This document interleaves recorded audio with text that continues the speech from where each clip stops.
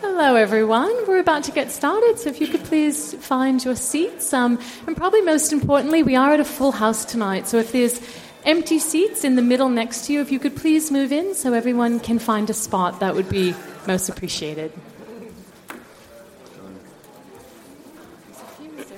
There are a couple of seats up the front as well, so don't be shy.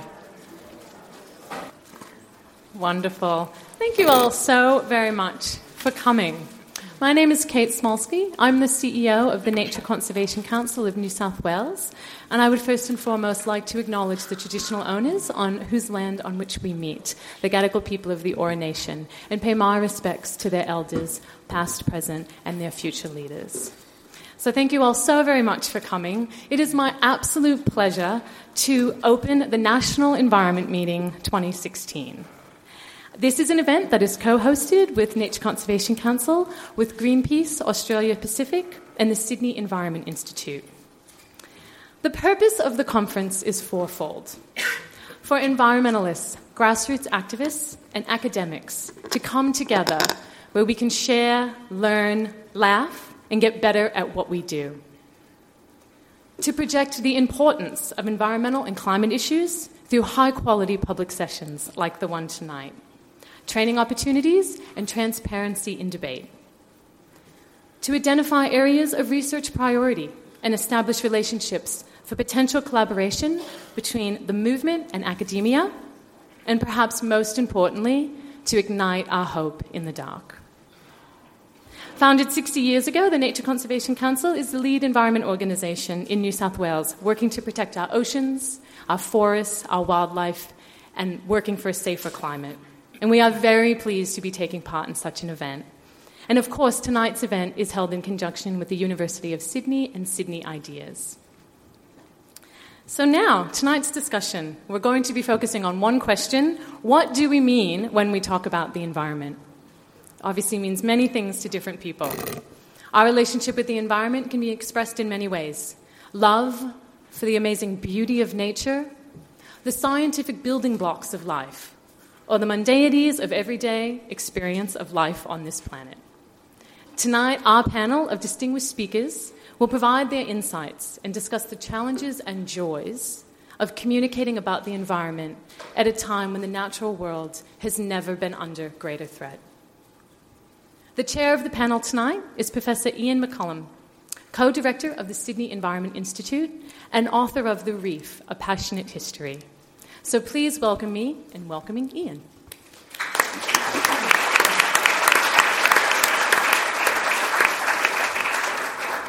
Thanks very much, and thanks very much for coming in such numbers. It's wonderful to see you here.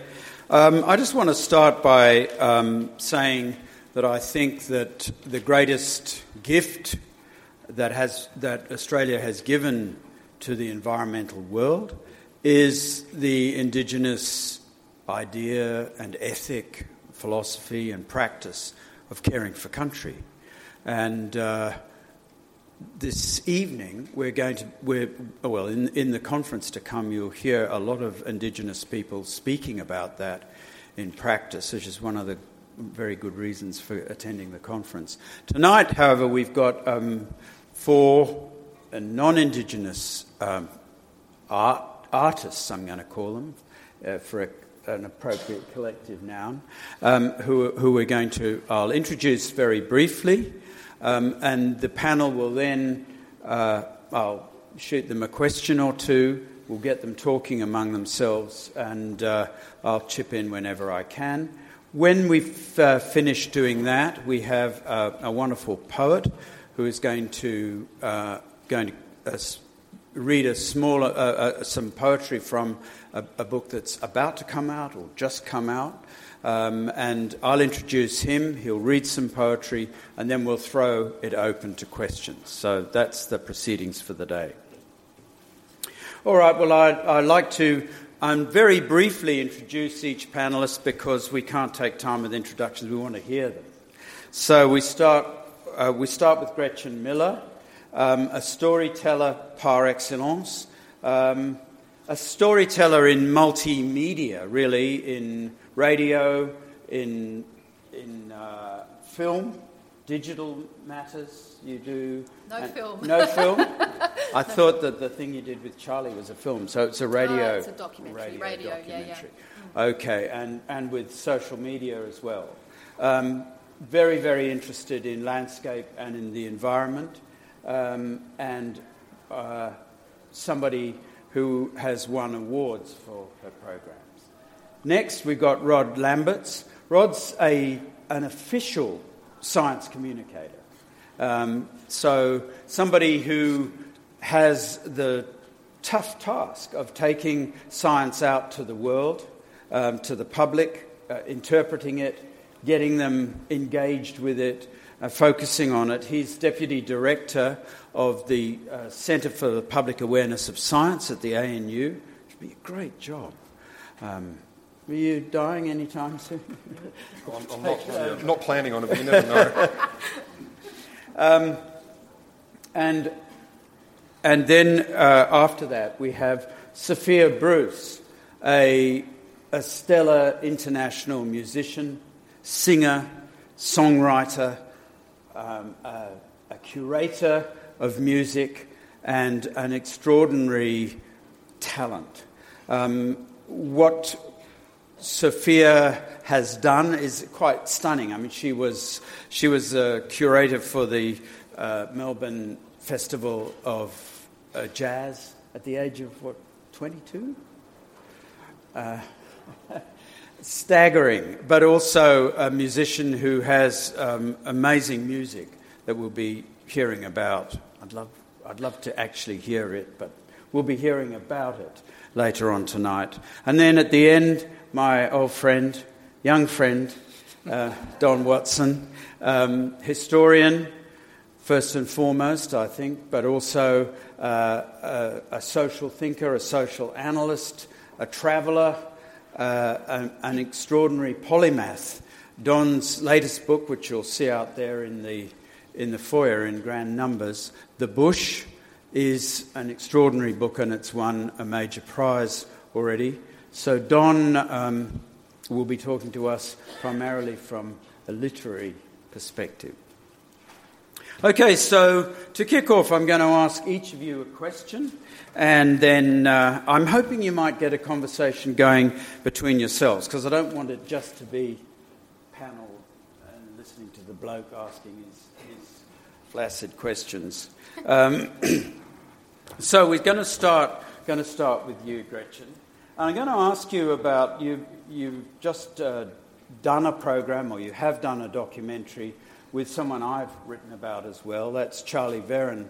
I think one of the greatest choral scientists and scientists in this country, an amazing man.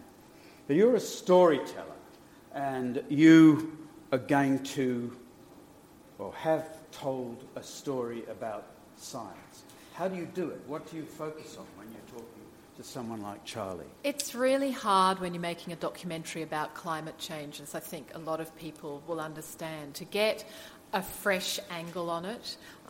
It's quite a difficult thing to pin down, was that storm climate change or was it just a storm, that kind of thing.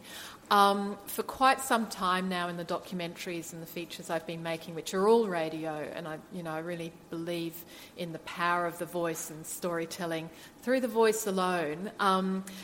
But one of the things that I've been asking scientists about for some time is not about the facts and figures, because I think people's eyes glaze over with facts and figures. But I want to know how these people, in particular with this documentary then, carry the burden of knowledge that they have. So rather than what was the most recent thing you found, what was the most recent statistic you have that proves the point, what do you feel about what you know? So you're walking around every day with this in your mind. How does it hit you emotionally? So I looked up Charlie Veron, who spoke incredibly movingly and passionately and honestly about this, and it hasn't yet gone to air, so you'll be able to hear it at the end of the month. Ove Ho Goldberg as well, who's a great reef scientist, and then a couple of younger scientists as well who look at climate science. And I asked them, well, how do you feel? And in unfolding that, I hope that you'll make a connection with the audience that goes beyond the glazing over, that, okay, these people really take this so seriously, it's impacting them. Charlie, in the sort of cone of this room, told me that he drinks heavily, I think. Other people also mentioned wine as a panacea. And you know, this is heartbreaking, actually, but it's a measure of how serious things are. But I wanted to tell that story through an emotional lens rather than, you know, something that just makes people turn around and turn away. And I wanted then, therefore, people to kind of emote and connect to those stories. And that's the power of it, I think, is connecting and emoting with. Absolutely. Well, I wanted to move on and ask Rod, because technically you're a communicator of science. So I'm likely to be working with scientific organisations, CSIRO, NICTA, Academy of Science, or whatever. Presumably, then, is your world the world of reason, where you're translating scientific, complicated scientific things into accessible scientific things, or do you actually shun that kind of approach? Is my world a world of reason? Yeah. No. Can I first thank you for calling me an artist too? I'm quite flattered by that. Because I've not been called one, except by my father. He used to say, "You're an artist, all right, you're a bullshit artist." That's as much as I could get out of him. Is my world full of reason? I'm surrounded by it. And I think, I'm not going to get philosophical about this, I spend most of my time saying to scientific people, if I can summarise it, what are you actually trying to achieve, and who are you trying to achieve it with, and then how will you know if you've done it? And quite often they will begin to couch such things in very technical terms, and they will quite naturally fall back on their science. Maybe that's the wrong way to put it. They will speak in terms of their science, and they will come to me saying, people need to know more about climate science. I say, do they? Why? Well, because we have a problem here, and this is going on, and this is a problem, we need to change our behaviour. So you have to say to them, they don't need to know more about climate science, do they? They need to know more about why they should be motivated to change their behaviour. They need to be motivated. Right. So I often end up helping them tell stories, or encouraging them to tell stories, or sending them to people who are better at it than me, for example, probably everyone here, to learn how to do that.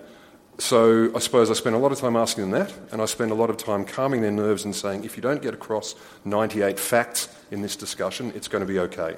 If you get across 2 and a little bit of motivation, then that's probably good enough. That's 2 more than they had before. So a lot of the stuff I do out in the public domain is actually getting people up, putting a drink in their hand, getting them a bit drunk. This is technical people. It's encouraging them to get comfy. Alcohol's a theme. Alcohol is a theme. I don't think it's going to diminish. But encouraging them just to tell a story about that, and people walk away going, that science person was kind of fun and had a funny story. Often that's enough. And you did have a program called Kinda Thinky. Oh, it's the Wholesome Show now. We've moved up to the Wholesome Show. Similar idea. That was where you were described as dealing with the underpants of history. Rummaging in the undies of society's hairiest issues, it may have been. That's it. That may have come up. I knew you were my kind of guy. But that's what we try and do. We want to be irreverent about it. We want to make it human. And not enough people are making it human by being little shits about it, quite frankly. So we do a bit of that underneath all the seriousness. Sophia, you can and do move people to tears and to ecstasy by your voice and your music. But you're also someone I know who is willing to be an activist, who goes to demonstrations and actively speaks out about the Barrier Reef, something I'm passionate about. I wanted to ask you, is there a connection between your music and your activism? Thank you for the embarrassing introduction. I suppose my relationship to music was it's always been one of bemusement, because I wasn't necessarily someone brought up just to be primarily a performer or a musician. My parents were sociologists. I grew up with a real interest in many different things, and it just so happened in our tertiary system we get funneled into certain vocational directions. But I have a broad interest in many things, like everyone here, I'm sure. Coming out of school, I was very interested in music. I studied jazz and improvisation. The skill of improvisation that's inherent in jazz is something that I think is applicable in every day and every moment of life, in terms of having to momentarily respond to things and apply that which you know as best as you can. But as I got more involved in music, that moved into curating and creative directing and artistically directing festivals and working with lots of different kinds of people on projects that I cared about. And a part of that is communicating, of course, and working within a system, an organ of people, in order to bring something about. So in order to do that, you have to be able to contextualise and frame things according to what people's backgrounds are. And that may have been what really, I suppose, brought me to Greenpeace, because I've been quite involved, less so recently because I've been out of the country, unfortunately, but I met with David Ritter, the CEO, several years ago, and found myself, as a much fabled story between the two of us, on a helicopter above the Carmichael coal mine with an Aboriginal elder and a journalist from The Guardian about 24 hours later. So I really jumped in there quickly. But I suppose I just felt perhaps the fearlessness that one has to develop as a certain kind of artist, one can apply across everything they do. And I knew that I was very concerned, and I felt that there was a disproportionate amount of action or mobilisation versus what seemed to be such a major risk around the Great Barrier Reef and issues related to it. And I wondered why that was. And I didn't think it was because people didn't care. I thought it was because we weren't seeing, because the framing of the discourse was being skewed, and perhaps there just had to be a way of mobilising. So that was what started my involvement. Thanks, Sophia. Don, you've written about the bush, and you're a boy from the bush. And in that book, you address the bush in a number of registers. One of them is kind of gritty and down to earth and very much about physical observation. The other is a much more, I suppose, transcendental. The bush as a sublime idea. The bush as a feeling. Obviously, so I want to ask you two questions, really. One is the different negotiations between those two things. But the other is this book an elegy for the bush? I mean, you know, we're all headed, we're told, into mega and mega and mega cities. Is this an elegy for the bush? Probably. I never thought of it as an elegy, but it is in a way. It's just, but that might be just normal melancholy. I mean, I think it. I mean, let me put it this way: what joins those two registers, I suppose, is the idea that, and I think as we become more urbanised and more denatured, we increasingly see the bush. We look for, representational sorts of pretty patterns of the bush. We want to understand it in those ways. What I felt like I was doing in that book was trying to discover what's underneath it. I mean, in other words, do at times a bit of a Francis Bacon, upset it. Put, an eye where an ear should be, and because if you, the more you look at the bush, I probably don't look at it the right way, but the more you do, the more you see that it doesn't follow all those patterns. We need the patterns. I mean, I'm sure we're hardwired for these patterns because otherwise we'd be dead. Yeah. We've got to recognise what that sound means and what that thing looks like, because last time it bit us, or it took someone we knew. Now, I think I think what I love about being in the bush or watching the bush is all those aleatory things that just sort of evolve before your eyes. At the back of my place in North Fitzroy, which is hardly the bush, there's a big stink pole, coming up from the sewer. It's about, 20 metres high. And quite often a crow sits on it and puts his head down and carks into it just so he can get the echo effect, And it's fascinating, and then he thinks he's very funny, he does it again. if you look at birds particularly, you find they have personalities. And I was talking to an expert on invertebrates the other day who came to a children's party to show them various invertebrates. And I said, because once a huntsman spider jumped on me twice, leapt at me from a wall.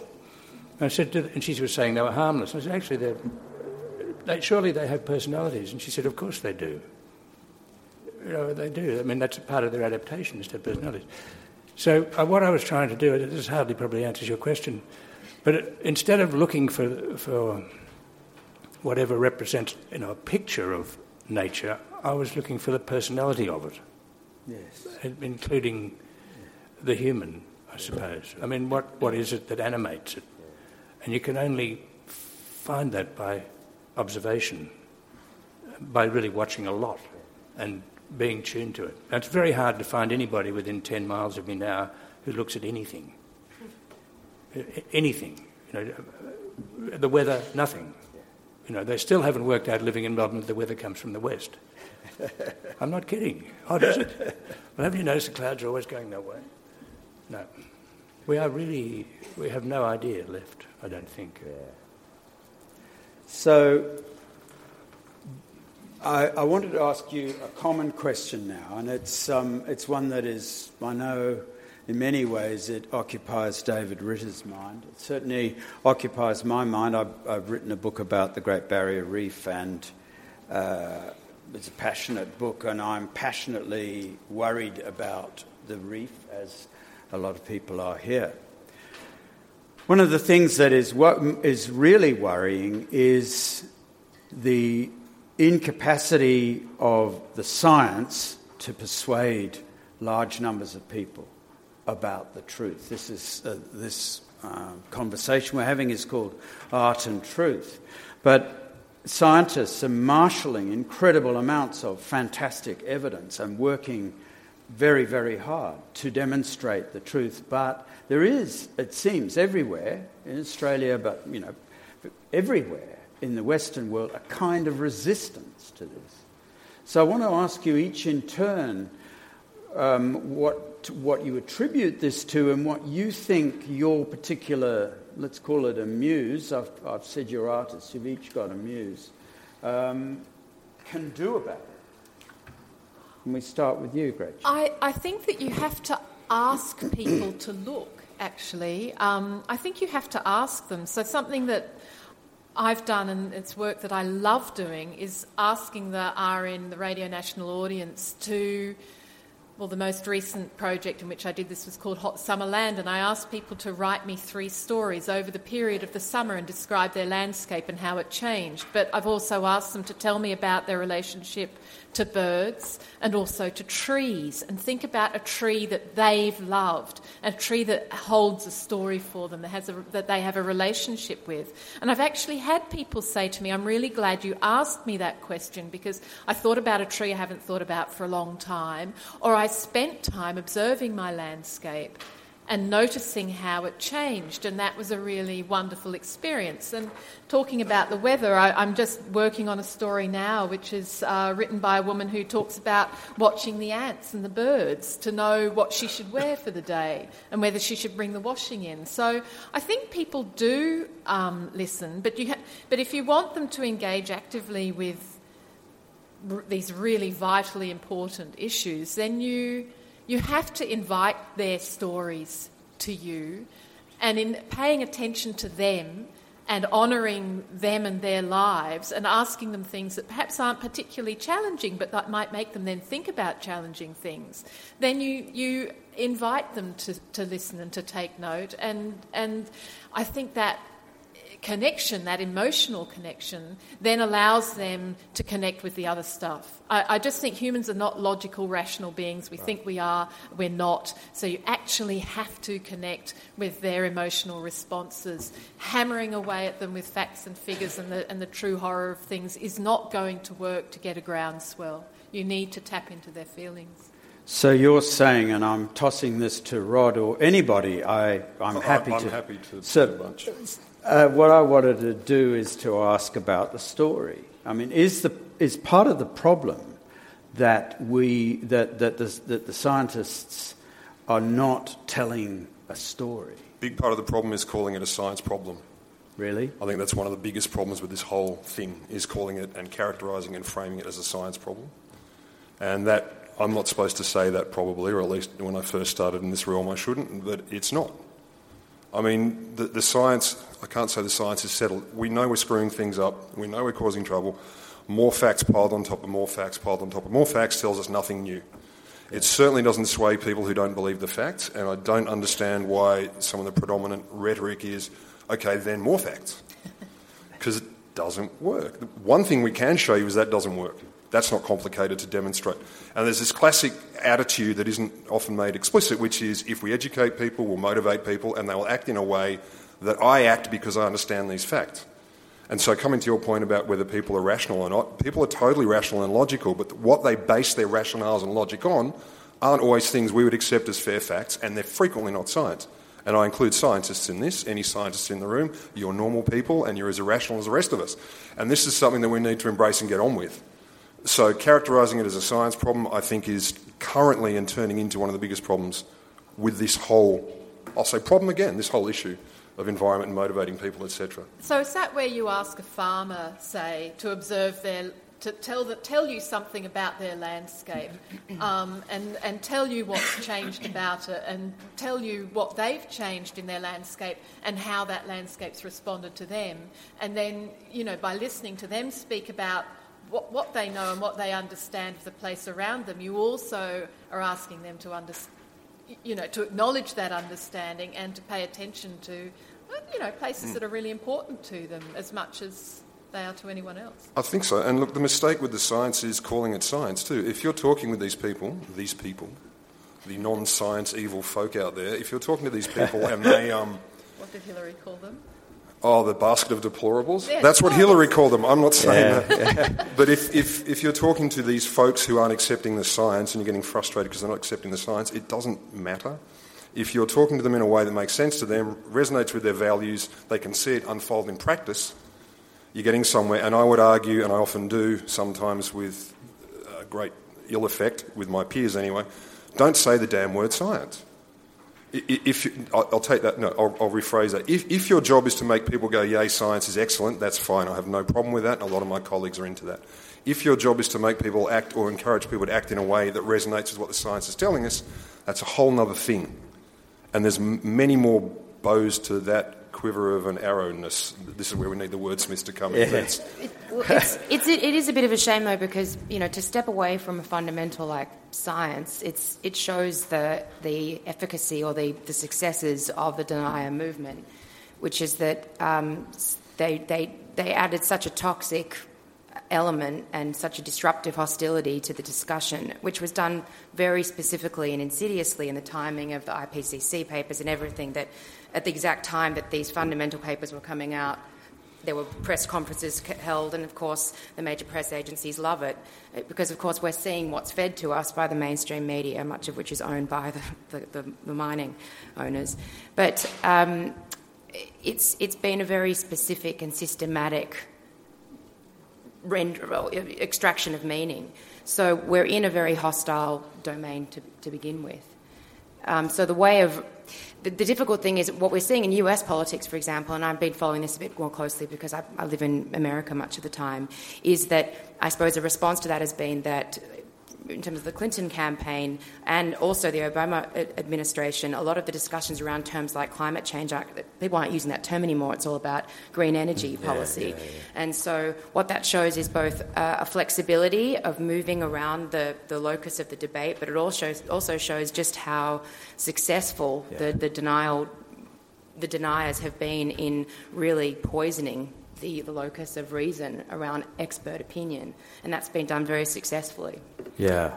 By doing that, they're locating it in self-interest, aren't they, really, by saying, well, through renewables, your children might get a job, and we can be great again, or we can do any of those things. I mean, I think that American election is a good example. I mean, if people have figured that really the vast majority of voters think with their emotions, not with their brains, and they think as groups rather than as thinking individuals very often. And farmers particularly. I mean, my father, who was a farmer, believed in climate change 30 years ago. But he would never go and tell anybody. He didn't believe in it for any scientific reason. He just noticed that things were changing. Yeah. And I mean, the other parallel might be if we think about Britain before the Second World War. John Lucas's 7 Days in May, where this survey was going on of what British attitudes were to the rise of Nazi Germany and fascism in Europe, right up until Dunkirk. They hadn't really noticed, and were not doing anything about it. And there are descriptions of the troops coming back from Dunkirk with bits of them hanging off, and people playing cricket on the greens, and going on as if until it actually hits them, it has to be sort of rooted in experience or in an emotion like fear, and before it'll start to work. It feels like as a sum. I mean, the way of coming at it through talking about the majesty of nature and calling on that emotive side is a really important one. But I guess it's also then speaking to the psyche and the zeitgeist of the times, which is in the American election. Most voters, registered voters, are counting the economy as being one of the top tier issue. Yes. And Yale did this whole set of research, which I'm sure many have seen, which said something like 17% of registered voters, or 17% of the population, saw climate change as being a top-tier election issue, and I think a further 45% or something were aligned to that. But within that 45% of the concerned and the cautious, only 50% of them thought that was the sort of thing that would sway them to voting for someone in particular. Yes. That seeing a leader who is wishing to act on climate change is a reason to vote for that leader. So... And it wasn't mentioned in the debates, was it? No. Was it raised at all, once even? Today it was? Hillary did, yeah. Right. Oh, but good for her. Afghanistan wasn't raised either, because it's so remote. Yeah. Unless they hear the sound of gunfire, yes, or there are landslips sort of burying them alive, or the water's turned off, they're not really going to be able to concentrate on it for long. It reminds me what you were saying about there's a story about Commander Neville at the Somme, who issued his platoon with 6 footballs and said the first man to dribble the football into the German trenches would win a prize from him. And of course, they jumped up and they just went squish as the bullets hit them. But it is a kind of. I mean, it's one of the things. Are we saying that people have to actually encounter some kind of a catastrophe to change their minds? Is it possible to change people's minds with a story rather than have to see somebody's house fall into the water or... Well, we saw people's houses fall into the water at Coleroy this summer. Every year or every few years we have major bushfires. Yep. Do people move out of the bush? No, they don't. I mean, Don could talk about this. Do they even remember? I mean, there's a kind of a national forgetting that until we have another El Nino summer, that the country's going to burn again. We forget every time, and then we're heartbroken every time. It's like goldfish memory. So I don't even know if being hit by an actual disaster is the thing that works. Continual natural disaster. Every 20 minutes. It won't work. So nature won't cooperate in this. It keeps sending ambiguous signals. We get a cold winter in Melbourne. That's the end of climate change. Finish. Can I ask a question though? Who's they? Yeah. We're all talking about them. It's us. Yeah, who's they? It's us. Because this is a real mistake that we fall into, and I'm not calling anyone here bad people, but I do it too. We fall into this, if only they were different. I mean, this is, I assume, a room full of environmentally motivated folks. I'm sure there's heaps of things you could do better. And I'm sure you've got a bit of guilt all the time. There are certain things I do that could be more environmentally aware. So calling them on their behaviour and how we can fix them is already part of a mindset that doesn't work so well. What about the problem? I mean, it's a problem that I encountered when I was writing The Reef, that I was going to finish it just with Charlie Veron. It was such a desperately pessimistic story that I I felt, look, people are going to just feel impotent or become fatalistic and say, bugger it, we might as well wreck the environment while we're alive because there's nothing we can do. And so I did a kind of self-consciously more upbeat ending. I mean, it's not completely upbeat. But I had this fear that the kind of narrative that we're using, the apocalyptic narrative about nature, could be counterproductive. What do you think about that, Sophia? I think it plays into the hands of the fossil fuel lobby because I think that renders us passive.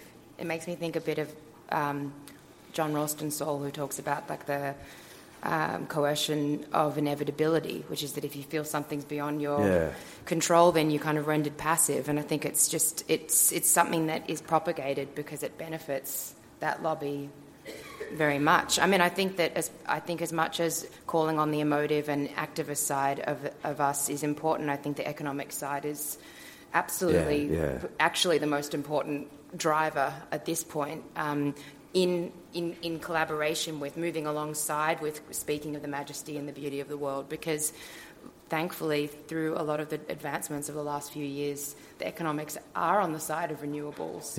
So that was something, I went and saw Bill McKibben speak a few weeks ago in New York on a panel, and that was something that a bunch of people were a little bit disappointed wasn't spoken about more, which is that this is now actually becoming a very practical, economics-focused part of the debate. And I heard on the radio, I just got back from New York last week, and the day I got back, they were announcing the developments around the Great Australian Bight, and some politician was lamenting that 100 workers' jobs had been lost as a result of that development. And I just couldn't, and that was the soundbite of the story, that 100 workers' jobs had gone, when you consider that, I think last year, that there were like 2.5 million new jobs just in solar PV industry.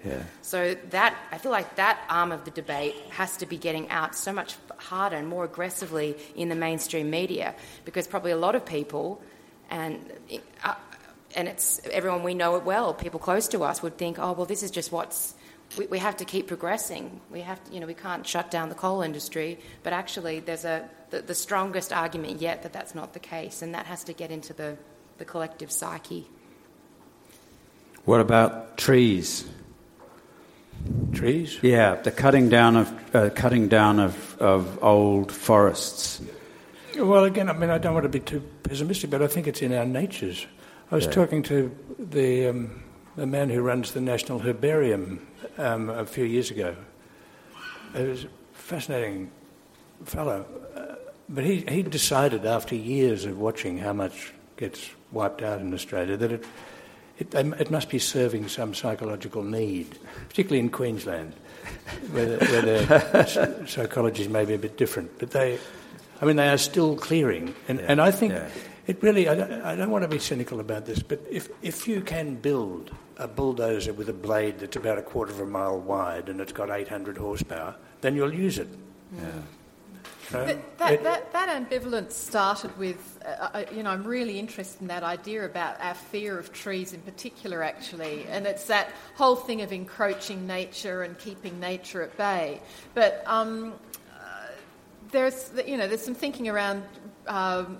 Gilgamesh, he actually had a sort of a war against the forest. He stood in the city, he looked out at the forest, he was threatened by its fecundity, and he asked the gods whether he could go and cut the trees down. It's a human thing. It's not just a Queensland or Australian thing. It's a human anxiety about trees, and you'll still meet people today who just feel frightened at the sight of something very large with a limb that the widowmaker that could fall on them. Well, I think it should be understood cosmologically anyway.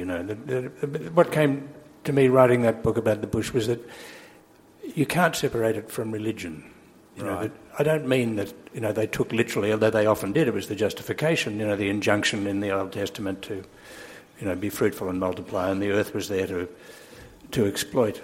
So they actually, as I said, they actually destroyed the Australian environment with the best of themselves, not the worst. I mean, they thought they were doing it as a wonderful service. And you can't... There were others who saw it differently. There's always one or two out of every 500. But they were driven by it, and somehow that whole religion has to be turned around. And I mean, that's the one thing to learn from Aboriginal society, is that it is that cosmological lesson, that you live with it rather than pit yourself against it. And it's not dying. And when I mention Queensland, it's an easy joke to make, but they do have taken longer to wake up to this, and they have a long history of ripping the land apart. I mean, and legislating for it too. Oh yeah, they're fierce about it. I don't know whether I feel like that's like a deep psychopathology of humankind. I think it's just about deep pockets. I just think it's about people making money. And, you know, the rubber barons in the Amazon, they made money from it. But most of the forest in Australia was destroyed by smallholders with axes and saws. It was destroyed by selectors, those honourable pioneering folk. They did far more than the logging companies or any of the others. They tore it down so that they could have little farms for their families, and they were sponsored the whole way. Governments gave them huge subsidies to do this. That's what improvement was destruction. I think actually you could make an easy equation and say government should now renovate the Australian landscape in the same financial proportion that it was torn apart. Yeah. Can I make a comment on that? Yeah. Back to this despondency issue, or that's what I'll call it, this notion that people have given up. That completely rational response, as we sort of discussed. If everything looks like crap and you can't do anything about it, you give up. And there's a lot of psych research that's showing young children in grade school, American equivalent and here, have kind of given up and are suffering from quite deep anxieties. There's evidence of this because they're getting the whole rhetoric of we're all screwed. And so I agree it's better to try and start to sell a more positive narrative, what we can do, etc. That in itself can get you in a lot of trouble. So I was chatting with some climate folk, that doesn't really narrow it down, in the recent past, and I said to them, can you give me any positive stories? Is there anything we're doing right? Is there any benefit to the crap that's happening right now? Because again, you've got to shake it up and see if we can change that narrative. And I don't know if they couldn't see one, but they wouldn't say. They refused to say, well, the upside is the beach season will get longer, you'll have skiing in a place that's now, desert. I mean, I'm exaggerating to make a point. But, allowing people to make positive comments is also something that's not necessarily... We don't have permission to do that quite often. No. Or the kind of positive comments you make are very bounded. So I think we have an issue there, and this brings me, I'll stop now, the great issue of the ethics of all this stuff. Who you talk to and how is huge, and I'll just lob that in and back away. It's interesting making this documentary on the climate of despair, because I was looking to give voice to my own feelings of anxiety about what is just coming down upon us like a tidal wave. So I started off, and that was going to be the program. But I did end up, sort of saying to people as I was interviewing them, well, is there any hope? And to my great surprise, even Charlie said, my saviour is this website I'm making, which will inform everybody about coral. Ove has his institute, which, he's incredibly positive. Yeah. I spoke to Katerina Gator, who's Raymond Gator, the philosopher's daughter, and she did personal battle with these issues and that feeling of despair and hope and apocalypse. And, she spent quite a lot of time making her own life as green as possible and helping other people to make their lives as green as possible, but still she would sort of come down into this state of depression. She's now starting a kind of a Tupperware-style dinner party chain, like a chain letter, where you hold a dinner party and you have the deep conversation, but also you talk about your ability to act democratically. And, and then a few people will be inspired from that party to go on and have their own party. And in this way, she's having several a week now in Victoria. Spread a deeper conversation, but spread a conversation about acting democratically, not just about living green yourself, but taking action by acting democratically. And apparently, 26% of us are deeply concerned about climate change. Only 10% of us have ever written a letter about it or taken some kind of democratic action. She wants to double that, triple that, taking action democratically, not individually, And she says it's the only thing that gets her up. And I must say, having heard her say that, instead of, just at least feeling confirmed in my misery, I did start to feel the tiniest bit of optimism that maybe things can change. Well, and seeking that optimism is quite important. And my editor, my EP, allowed me to then broadcast this second two programs, because I was able to explore something that may give us all a bit of energy. Well, Sophia's point about the fact that the economy is working our way, may not be evident to a lot of people yet, but... Well, I'm an optimist in the sense that, I think most people, most of the time, given the choice, will choose to take a step that will be less disastrous and less destructive. And so, therefore, so much of the issue is just what we think is available to us as a choice. Right. In terms of our utilities and energy and electricity and how we just live, which is why it comes back to just policy and government change around investing in renewables. Australia is it's doing such a terrible job of that, really, globally. It's really one of the worst in terms of its investments in renewables. It's worse than... I think New Zealand's at about 80% renewable productivity, and this is a country that's really dragging its feet there.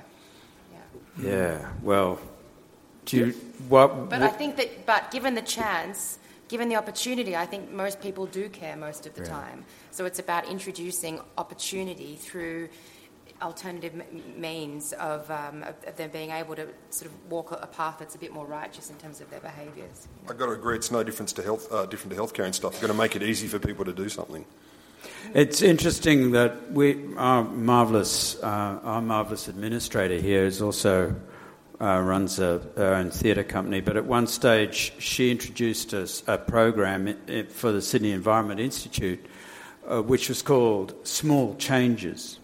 And we had a series of papers from people just talking about how small things could resonate in your life and in the meaning of environmental action. And that's been one of our most successful programs, in the sense of how animated the audience was about that, the sense that there were little things we can do. That one of the problems, I guess, especially it's a problem of academe, which is of presenting, a massive problem and no obvious solutions for anybody. And I've certainly had that experience myself when doing pessimistic things about the reef, and people stand up and say, "Look, I want to do something.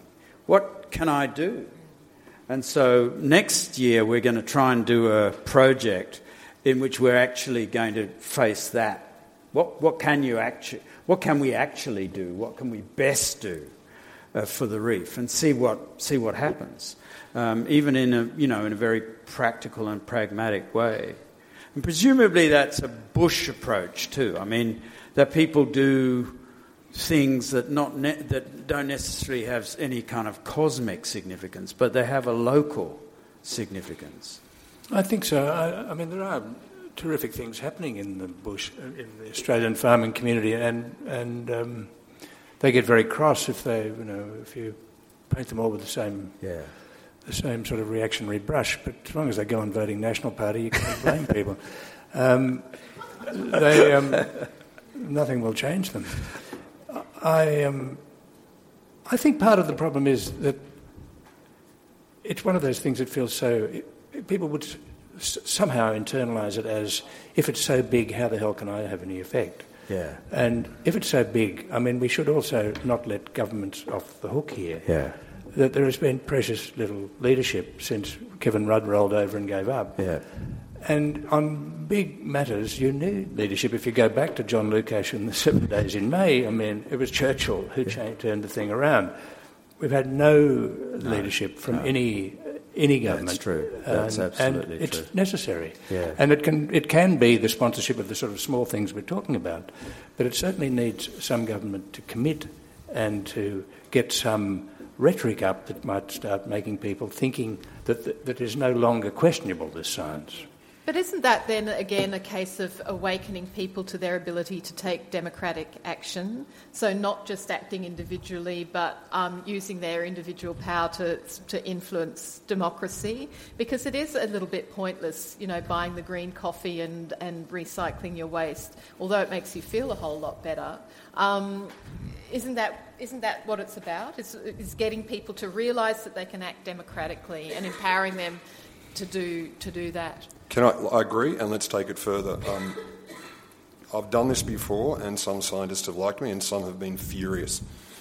I say to them, if you really mean this, the stuff that you're terrified about, and I've spoken to climate scientists, as I'm sure we probably all have, who are pretty much in tears when they tell you how frightened they are. Yeah. And that's heartbreaking to see, and so you can see it's genuine. They're freaking out. They're absolutely freaking out, which isn't going to be any good for our despondency here, but they are. They're freaking out. They're scared. They're crying. They're horrified. I said to them, okay, you clearly are moved. You clearly believe what's going on. You're convinced by the data. How far are you prepared to go to push this message?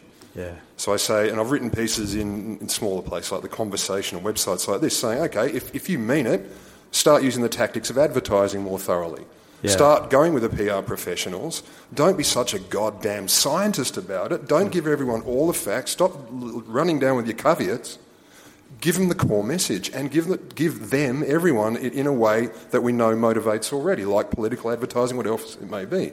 Saying that to people who are very technically oriented and have been trained to be that way all their lives is horrifying. Some of them feel liberated and excited. Others are furious. Literally, I love some of the abuse I'll get on discussion boards because it means I'm hitting the mark.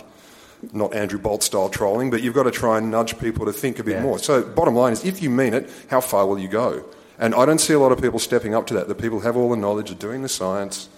We've seen Greenpeace in its early days, the classic image of chaining people chaining themselves to, I was going to say to chainsaws, don't do that, bulldozers.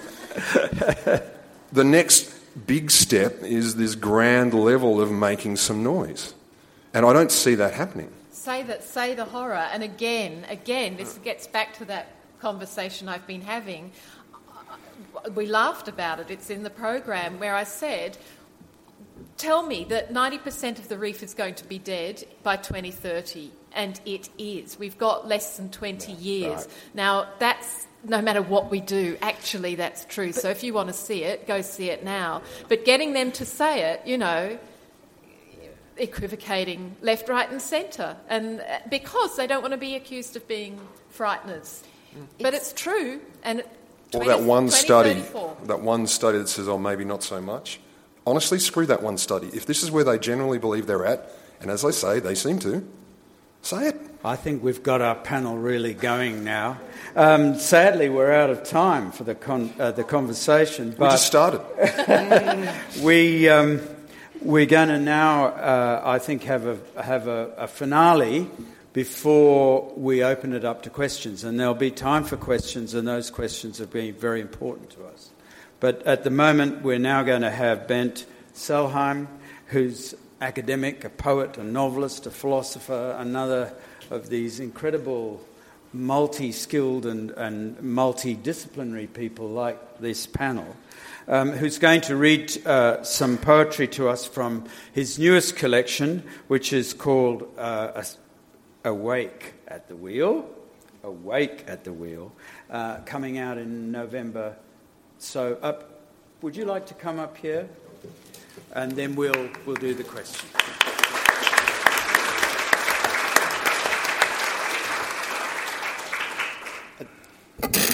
That introduction is almost kind of terrifying, actually. I should be floating three inches above the floor at least. Okay, so this is the first public reading of my new book, and I'm extremely excited, I've got to say, to be able to read it to an audience like this. It's wonderful. So I'm going to start by reading a couple of nature poems, and then we're going to veer in the direction of metaphysics and coal mining and things like that. The first poem I'm reading is called Musgrave Island Night. It's about a small island, Lady Musgrave Island. It's about 40k off the coast on the Southern Barrier Reef, a persistent theme tonight.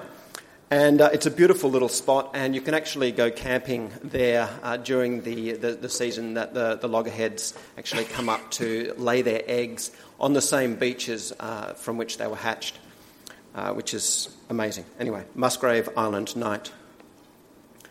Waking in the unquiet dark, Gaia on the hi-fi, the laboured hit and shift of a loggerhead, dragging the sand for a place to lay.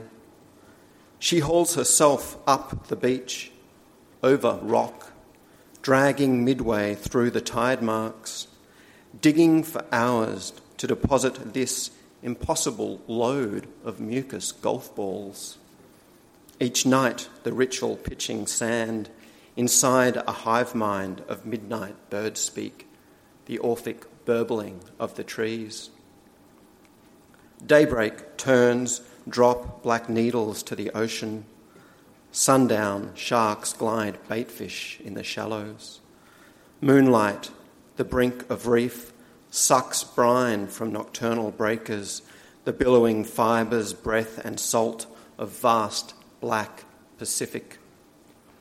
Shaped to the curve and drift of sense, some internal GPS, a lacework of currents, of stars, Venus, Septentrion, the gravity between constellations.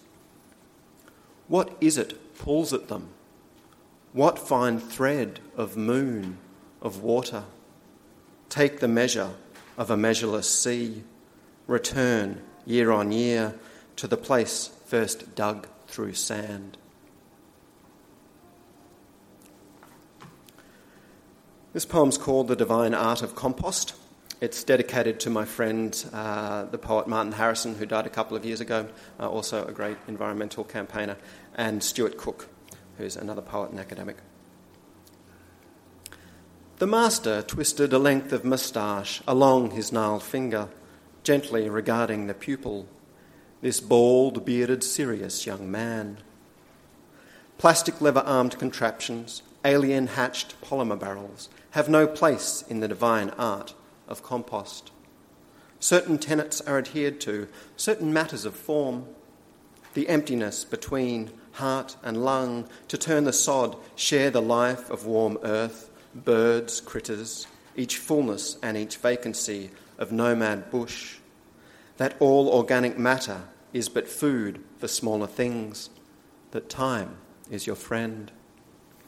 Likewise, to rake and sow practices the quiet art of slowness, of leaf and stem, of alluvial underdark roots alone can see. To gather and return, to compose a city from the mound, bodies which build and inhabit, bodies which lie beneath.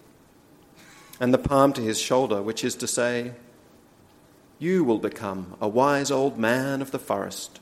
Your beard shall be long to your knees.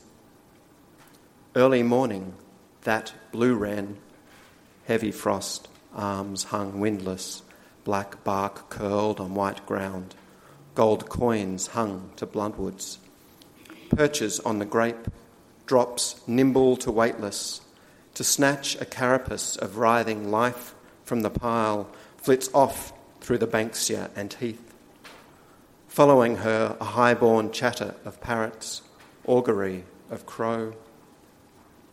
Steam from the belly's mound lifts lush thermal sweat to their faces, a sumptuous chemistry of season and decay, the air its benediction. They turn together, bow for the sun. It begins with leaching water, the thirst to simpler forms, that all organic matter is but life for smaller things, that time is your friend, bodies which build and inhabit, bodies which lie beneath. Okay, I'm going to read you Awake at the Wheel. This is the title poem. It's about the experience of driving past Mount Thorley, which is the two integrated open-cut coal mines in the Upper Hunter. And I'll apologise in advance for my singing voice, which is terrible. 1. Early morning, pale skin. You wake without coming to. Go about post-slumber production. Outside wit, a bucket. Hooking up the caravan to the back end of your hangover, you sprain a finger on the jockey wheel. Red sky at morn, she don't bode well before we hit the highway. 2. Driving north 9-fingered, you've got your phone but turned off the map.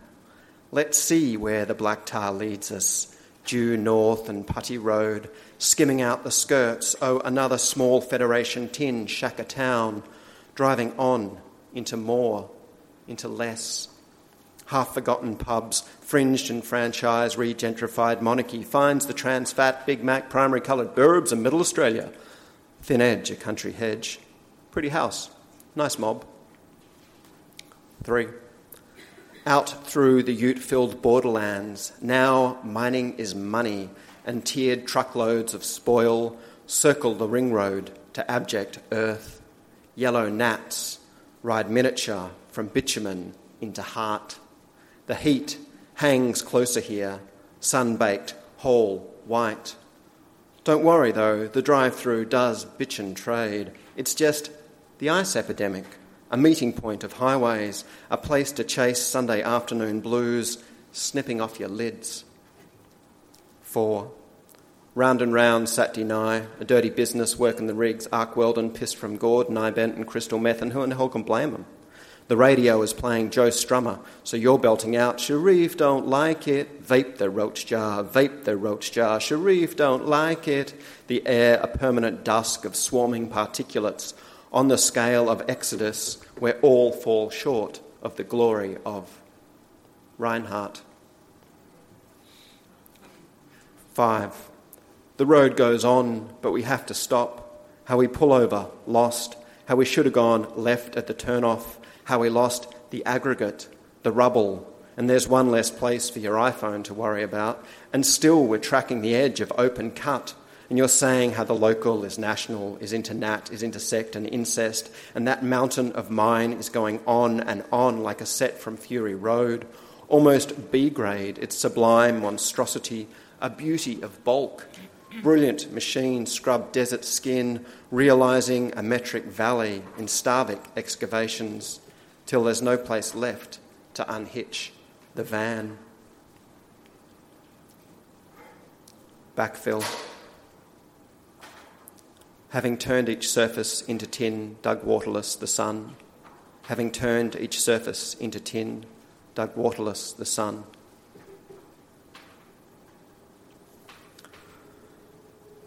This poem's called The Experience Machine. The Experience Machine is the name of a thought experiment by the philosopher Robert Nozick, his attempt to refute ethical hedonism. And it's a poem a little bit about, I suppose, the despondency that's been the topic of much of tonight's discussion, and something of the silver linings, I suppose, that one finds within moments of deep despondency. It's the first mistake when the gloom floats in, switching through the channels of late-night television, that palindrome of W's. It only casts you down, no matter how bright lit. And lo, the ultra-sharp reflection of the LCD, what God provides as harvest, his curious judgment seems most days more a test, or so you'd like to think. Something après Testament style, having woken in a fugue in a motel room, edging the ocean, beneath the ruins, end of the end. The room is filled with humming objects, and despite customary domestic detail, peach bedspread, aforementioned white good hum, no minibar, but of course a Bible, you otherwise can't quite place it. It's not the night itself, achromatic others, more a problem of reference, self-citation, all the miracles of human intervention, from prophets to apostate, thumbs, shuttles to the moon, funnel into this, one dumb stroke of a well-thumbed newspaper, a feature on package holidays, poolside cocktails, plastic palm trees, because you deserve it, your chance to eat hearts on the beach. And the devil's book, what the world will have whether they will or no, is jammed 1/4 history and 3/4 CNN. MH370 descends, Nietzsche's dead and Nozick's wrong, and Nitsky advertises plastic headbags on a chat show, and Christ knows the anaesthesia is not going the distance. No matter what time you spend on mental state theories of well-being, sooner or later you've got to towel off. Perch the side of that cracked tub, face the mirror, see. This whole day you've stared and stared, like the world's the sum of your own botched work. And what? Any surprise tonight you're snapped right off your pencil, emptied, utterly fucked out by it all, having woken as drift nets from news of the world trawl the high seas of your cerebellum, and now nothing's left but bycatch. So why wouldn't you pass out to the beach, spend the night raving with a lunatic of a backpacker, a refugee from 60s rapture, embedded with the graffiti, blowing great blunt hits, beckoning you over, streetlights pitched, pavilion gone, looming shadow of civilization crumbling beyond the wall, saying, I don't talk about nothing, man. I don't even read the paper. I took 'em device and dug 'em down 1 foot by 1'6" and pushed back the sand, man. That's what I did. And tonight of nights, this speaks to you, a wisdom beyond compare. Swallow your words, bury yourself, drink it down to sand. And when you're good and baked, swim out past the breakers, into that pitching black, to float your lungs, indeterminate, a blob, as blobs might be. And this is what you're thinking, yes? Launch yourself to the fates, see if water buoys, what weed sends in thin tentacles up from the deep. And if you're gifted back to sky, back to air, back to the heave of below and above, if you're gifted back to the cities, continents, back to the red lights of Campbell Parade, then ascending the reef and depth, from the terrible mouth of Mariana, the angel trumpet blaring stars, a word will shape that dark into the hallowed face of love. Shivering a little as the wind comes up, walking home, DNA of helix rounds in the downhung bark of eucalypts, sweeping the night trees, footpaths shifting, knuckles, undersole, bones of your feet, bare shanks, and all of it utterly foreign and particular, from headland to headland, the colour tuned an orgy of physics, savage indivisible hues. Meanwhile, you mutter solemn promises to a future self, to never read below the line, toss the brochure, turn out the lights, the JWs, the relatives, to never, never watch the credits. They run all night and say nothing you'll remember. Listen to the morning, you say. Listen to the light. Listen to the only creature talking pure sense, that magpie warbling gospels to a strangeness of coming day. And by such landmarks might you navigate back unto the world. Crash the sofa, TV off, newspapers burned, binned, and drifting into unconsciousness, you figure, wallow a little if it takes you, but you didn't sell the world. You don't have to buy it back. Although, hazily, you have been online shopping, and waking some morning hence, you will find yourself in a motel room you recognise but vaguely. It is filled with humming objects, and through the window the Pacific exhales in rolling dumps. Okay.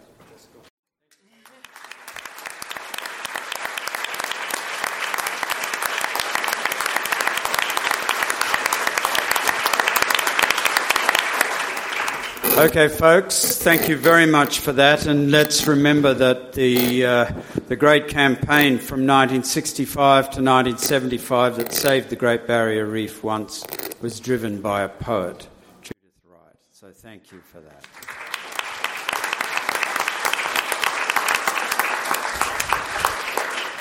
Questions? Right. Hi. Thanks, panel. My name's Jimmy. I'm from Arid Lands Environment Centre in Alice Springs, so it's great to be here, and thanks for putting this on. Just want to say to Don as well, thanks for your book. It was a spiritual experience, very much like Bruce Pascoe's Dark Emu for me as well. We've heard tonight that science is failing to get the message across, politics is failing, politicians are trying to take the tax deductibility status of environmental groups away, so is it time that there's a spiritual revival movement for the environment? Go for it. Who marks that one? I got a comment. Who's that going to appeal to?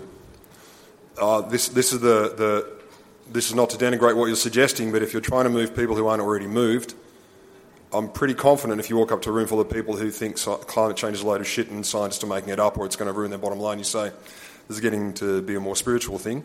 I think that will backfire. So I don't think there's a problem with that in principle, but this is the classic case of you'll get people who are, so to speak, already in the church singing together, which is excellent and necessary, but it's not going to move new people. That's my suspicion. So I think there's a danger if you use that kind of language, because the kinds of people we're talking about who really need to be motivated are probably going to be alienated by that language rather than embraced by that language. That's one kick-off. Next question, over there. We've got more comment. I could respond more to that. I just wanted to say that I think that it's about appealing to the emotionality of the constituents. And there are people who are so emotional that they feel passive and despondent, and I'd hate for us to walk away tonight feeling despondent. The optimist in me doesn't ever walk away feeling that way. I think that you have to feel activated by the temptation to move that way. But it's about appealing to the emotion, be it the despondency or the activist. And I think that I do cite America. I think that if you call on that collective grievance, even if even if the leader doesn't end up winning, a leader can rise up with enough popular interest behind them to boost them, who has a visionary opinion around the need to act on these major issues around conservation, that can then completely push and move forward the entire the collective political discourse. And that happened in the American Democratic Party, which is that when Sanders had to endorse, just before Sanders endorsed Clinton, there was several days of meetings, and there was the most radical change to the Democratic platform around the environment that's ever existed, and that was done through politic. And so I think the same thing can happen here. We need to have a visionary leader come up, and I actually have great belief in the Greens Party and in a bunch of the leaders that they have there. I think the Labor Party is really underperforming in this way, but there has to become a leader to rise up who can mobilise that energy and then push the agenda in the centre political regime. There is a spirituality to, there is an individual spiritual relationship, I think, but it does start to get a bit scary when you want to mobilise a single sort of spiritual movement. Personally, I'm quite suspicious of all religions.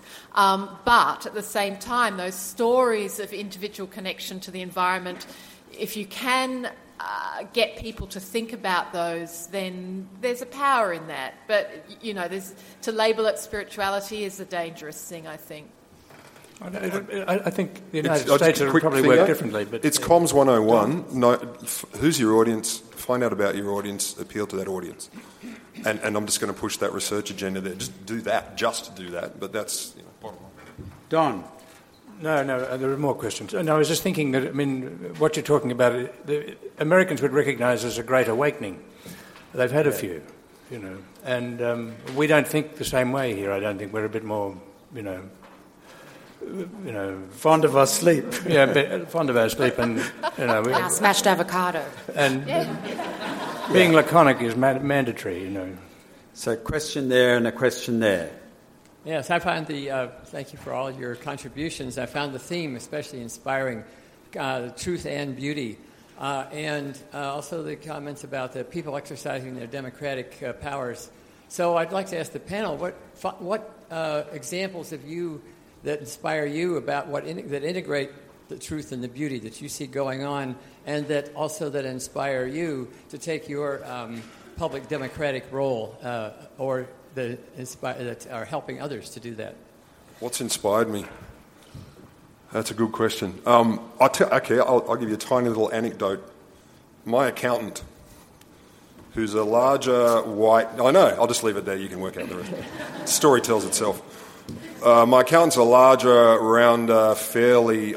he's not right-wing, but he clearly has some fairly conservative views, but he's a very nice guy. He's easy to talk to. My business partner as such, or my shit-stirring show buddy, also sees this accountant. And he started talking to me first, the accountant, saying, this climate thing, mate, what do you reckon about it? I don't know, mate. And I kind of went, and I backed away. I just sort of said, there's a deduction here, and let's talk about it. Off we went. My colleague was speaking with him, and he's more happy to have a fight. So he started talking to this guy, and he kept on talking to this guy, and he answered his questions, and this accountant, who's a good guy again, quite respects both of us, changed his mind. So the beauty of that for me was I actually saw a mind get changed. And then I saw this conversation in emails where he said, you talked me round. I actually think this stuff's going on. I think there's stuff that we can do. And this isn't some huge tale, but he's not the kind of guy you'd expect to change his mind. I'll just say that. So that to me was really quite wonderful. It blew me away. Yeah, just on the business rod of knowing your audience being comms one, I mean, it's a little bit like, wait for the polling before you move. I think it's a let-off for an awful lot of people in power to say, well, it's the audience, therefore I mustn't speak to them in any terms that they may not understand. I mean, it's best if they do understand it, but sometimes you actually need a leader who'll put it out beyond them a bit. And politics, unfortunately, in days of 24/7 media analysis, so-called, and punditry and all the rest, has got worse and worse, even in the since I left it 20 years ago or whatever. I don't know how, it's hardly worth bothering about, and yet we're still fascinated. But if you take Donald Trump, as long as if Donald Trump can annihilate the entire Republican Party and get, until 3 weeks ago, within reach of the White House, then you would think an argument about science, about climate change, could become... I mean, why? If Trump is unimaginable, but there he is. Yeah. So I think what it is really about building alliances, not putting all your faith in the Greens or anybody else, but sort of finding unlikely allies. Tony Windsor comes to mind as one who, is a farmer who turned out to be a very good politician and has got some principles, although he sold his farm to a coal mine, but we'll forgive him that. I mean, that's the thing, though. I mean, finding some kind of common interest in the story is really what I think politics is ultimately about. Yeah. And then building the alliance. I mean, if the Clintons can take over the Democratic Party, basically, and find millions and millions and millions of dollars to do it, then they would be able to tell us something about what you could do where we're sitting now. We just haven't found the allies, I don't think, and nor do I think we've found the leader. I mean, it's interesting, when you're talking about comms, I mean, Jeff Cousins got rid of guns out of Tasmania in about 1.5 days with a bit of advertising nous.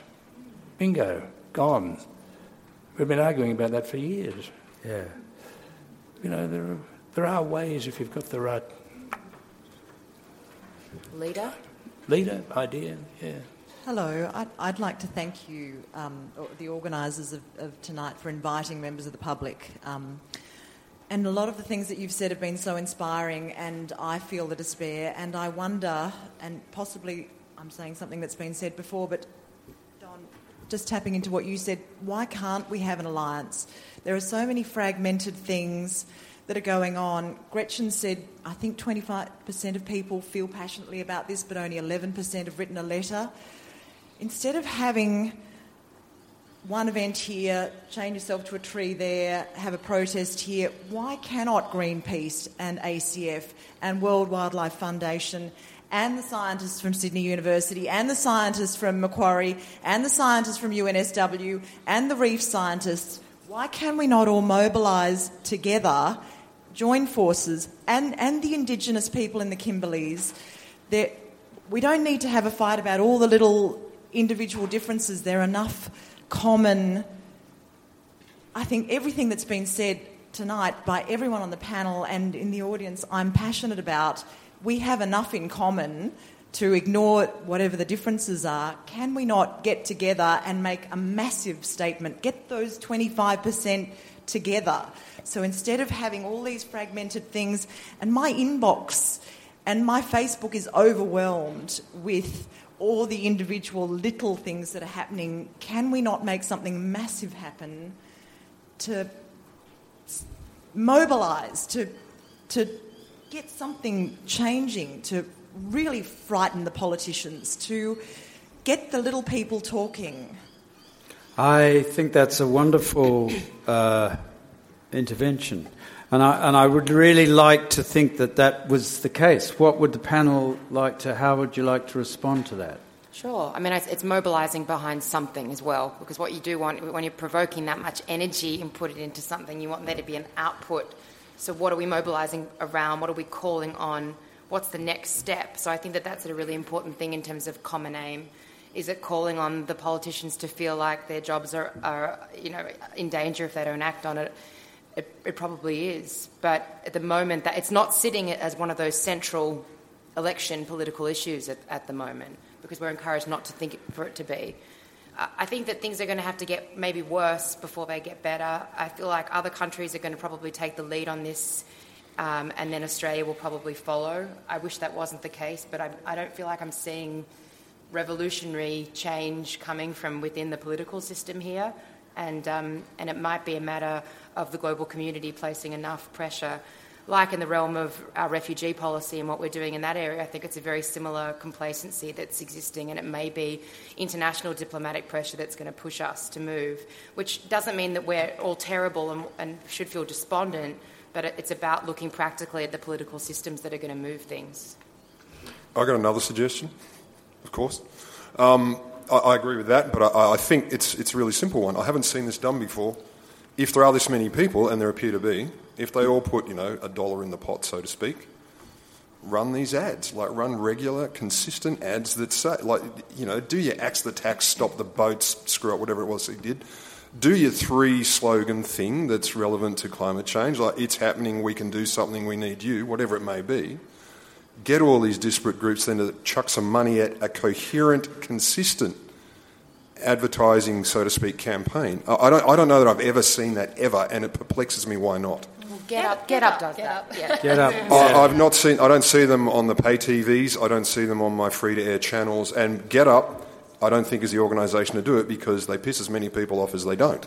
So if you're trying to galvanise, again, if there are all these people, and I believe you, and I think they are, I think that's one way to do it. The other thing I'd add is there's nothing wrong also with all these little bits being done, because I'm hoping there's also change by accretion here. And there are more and more events like this. There are more and more people talking, more and more people writing. I've painted a bleak picture of terrified scientists, but there's also as many of them who are really keen. They're getting up. They want to change their mode of delivery. They want to interact with audiences beyond their own peers. So that accretion model coupled with everyone throw $1 in the pot, let's do some ads. I mean, mate, I haven't seen it tested. I suspect it might be useful. One of the things that I've just asked a question in a minute, but just to say something, and that is that it strikes me that one issue, and obviously it's a vested interest that I have, but is the reef. The reef is as big as England and Ireland put together. It is the largest phenomenon you can see from outer space. It's the largest organic system in the world, and it belongs to Australia. If we knock it out, we'll knock out about a third of the biodiversity of the Pacific. Now, why can't we, because that's exactly what Judith Wright did and said, the reef is a symbol of everything that we should be caring about. And they concentrated on one area. And of course the reef is rainforest as well as water, as fish and much else. It happens to be largely in Queensland, which is a complication. But anyway, let us move on to the question. Well, yeah, it might be, maybe that is the galvanising issue with the Adani Carmichael mine coming up again. It may be the galvanising issue. But my question was, we talked a lot about narratives and climate denial science, climate denial. One of the narratives that I haven't heard spoken about and I'd like to see, we've been trying to fight climate denialists with science and facts and saying that's not working. What about telling the story about where climate denial has come from, about how it's actually been funded by the big oil and mining companies? If we can tell that story about how that narrative has actually been created, then it might help some people see through the veil. It's just not a story I've seen really told, and I wonder if that's something the panel could discuss. I think it is. I think it has been written about quite a bit, but perhaps, I mean, within Australia, a lot of the people behind the mainstream media have a very direct and interest in just not telling that story, which is why, so not just in terms of climate science, but you don't hear about mass rallies. They're not even being reported on in different parts of the political spectrum or in activism. People just aren't even being told it. So it's a very difficult thing because those who already know are being told it again and again, and those who don't know aren't seeing it. And how do you begin to breach that? How do you move into media accountability? I sort of feel like that's a major issue across the board here, which is that we're getting because of the 24-hour news cycle and because of the ubiquitous wall that needs to be filled with content, where you're looking at cats stuffed into jars next to kids in Syria and memes. We've lost that. There's dilution in the discourse because the media is so spread out now. So it's and what we see is controlled by algorithms. What we see, which is also a really problematic question, because how do you focus a communicated line when it's being controlled by? It's incredibly hard. I mean, experiments are being done, with Facebook to try and find a message, that's alternative to your own, for example, and you can actively go looking for it and not be able to find it. So, that whole Facebook thing's another very disturbing issue. Murdoch doesn't help. We also don't hear when it works, though. I was on a panel recently up here, and one of the people on it was a researcher of anti-vaccination folk and the whole movement. And she asked a little quiz at the beginning of the night, and it was everyone suspected that the vaccination rates were dropping, everything was horrible, things were getting worse. And it turns out actually vaccination rates are increasing. The pockets of anti-vaccination are decreasing. But you don't hear that story told. And part of that was, I believe, because stories about people like Meryl Dorey, the head of the Australian Vaccination Network, in huge inverted commas, got exposed. She debated Bob Brown and all these sorts of things started to come out. So part of what you were saying, I've lost in the crowd. But also we don't hear the stories where these little bits and pieces actually tend to sneak ahead, because I hadn't heard that this vaccination thing was changing, for example. So there might be more going on. So maybe added to that is telling the stories where stuff is shifting in a positive direction. We don't see them. We've got a question over there. Hi, two things. I think, actually earlier you were talking about us and them, and I'm a gardener, and to be honest, socially, we don't consider ourselves to be part of the environment at all. You see that? I see that so often where I walk in, people go, how do I care for my grass? Fuck, man, you water it. Okay? and then you cut it. So I think that's probably the biggest issue about getting people involved with the environment and climate change, because people don't consider themselves as to be part of the environment at all. And secondly, I'd like to ask, when there is an issue so big that is so completely out of your realm, how do you take that on? Because I'd like to take on Fukushima and the fact that that's now totally infected a third of the Pacific Ocean. It's great to hear you talk about the Barrier Reef and the coal mine, but guess what?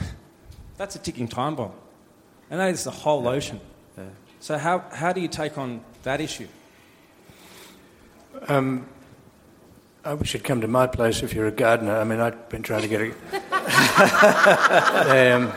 I just don't have time. But I mean, I've employed more gardeners at $40 an hour who wouldn't know a bit of ragwort from a rhododendron. You wouldn't believe it. After 10 minutes, you know they're not gardeners, but they've been to Burnley. If you want a kind of test of the denaturedness of our society, try and find a gardener. They know nothing.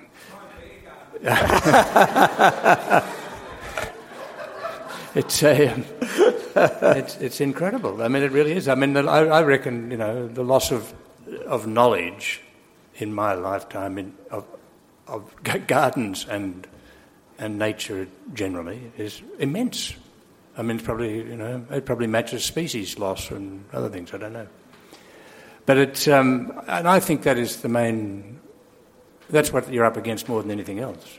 Is that if as we live more and more in cities, and as we know less and less about how things work, and we're less and less interested in it, and it's not just a country like Australia. I mean, if you think of the third world, the world in general, then it's very hard for people to make any kind of connection. I mean, they live day to day, and they're not going to be motivated very much until their survival is in some way threatened. Yeah. I mean, in that way, they're like nature, whether they know it or not. I think we can only have one more question over there and one over there, and we're probably going to have to close down quite soon. But it's great to see all these questions, so let's keep on for a while. Yeah, hi. I've been battling this climate change since 2010 and set up a few things. I've set up knitting nanas on the northern beaches. And a group of us, we were going down to Mike Baird's office to annoy him, and I thought, why are we doing this? We've got Rob Stokes right here in our town where we live. So we sit outside his office and we annoy him every week. And we write him letters and we go and see him and we sit out there with great big signs saying, stop mining coal seam gas and coal mining, and all this sort of stuff. Anyway, what I was thinking is, why don't we take a leaf out of the book of the fossil fuel industry and lobby the politicians madly? Just get in there and lobby them. We've got to be more aggressive. We're far too polite and quiet, and scientists have got to get into politics. That's my thought. Maybe just going back to what we were talking about earlier about the delusion of inevitability. If every person felt they were fully capable of being active, imagine what the concentric impact would be. So it's about just changing the psychology around the whole thing, which is that, our democratic right isn't just voting, it's being able to respond and react to what's going on. So if everyone in here was just to use whatever's available to them, that would have an impact. And we have to. I think it's that, and that is about not being despondent. It's the exact opposite. Feeling incredibly motivated and excited that actually we're at a threshold point where much is about to change, actually, and it's the level of despondency that's going to make us all move, I think. Can I just tweak that one thing? I don't think more scientists should get into politics, but more scientists should get political. Yeah. And if you want to give them permission to do that, that's one of the ways you could probably support them, because there's a lot of fear that if they step outside what they consider to be their realm, they'll get punished. They'll get punished in their careers. They'll get punished by their peers. So if you can support the scientists to get more political and make more noise, that might help. I wouldn't put them in Parliament. I wouldn't rush to that option, but get them to... There's a last question I think we'll have to have now. Hi guys, John Bellamy here, SaveTheTreesAndBussesCampaign.com. It's probably more of a statement, and that I'd like you to comment on. That it's sort of like I've got some people I know that are climate skeptics, right? And I said to them, well, look, do you still want to chop down trees and have waste and pollution and all of that? And they said, oh, no, we don't want that. So it's kind of like I'm sort of been thinking about what do we have in common rather than what do we have in difference. So the idea of saying, well, no one really wants to chop down trees.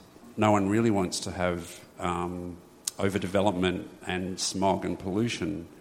And I think that climate skeptics even want that as well. So I'd just like to sort of throw it as a comment and see if you'd like to comment on that. That kind of speaks to the core of maybe what this is about, which is about what the conversation is and what the focus of the conversation is. So if we can draw on that collective interest, which is that most people would prefer not to cut down a tree, then that really strengthens the green energy revolution, focus so much more than the whole question of does climate change exist.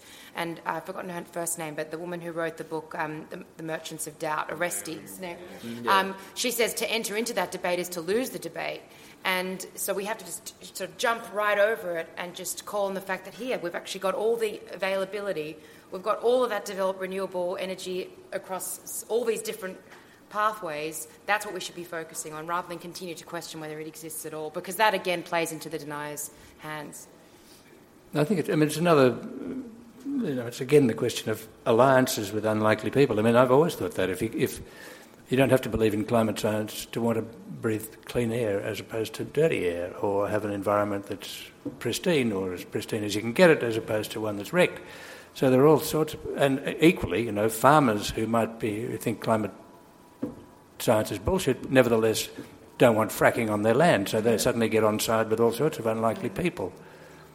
That's the first thing. But what's so odd about this business about climate change is that it's so, the divisions are so total. So if you see an asteroid, you see something coming towards Earth, and 98% of people say it's an asteroid and it's going to hit us, and 2% say no, it's a pelican. I mean, generally people will do something about it. So, well, a duck at least. But in this case, the 2% who say it's a pelican are held to be, in the interest of balance, I suppose, held to be as reliable as the 98%. Kate's going to come up and say a few final words, and I'll just thank you after that. Thanks so much. And of course, thanks so much to our panellists. What a fantastic discussion. It's wonderful to see you all here.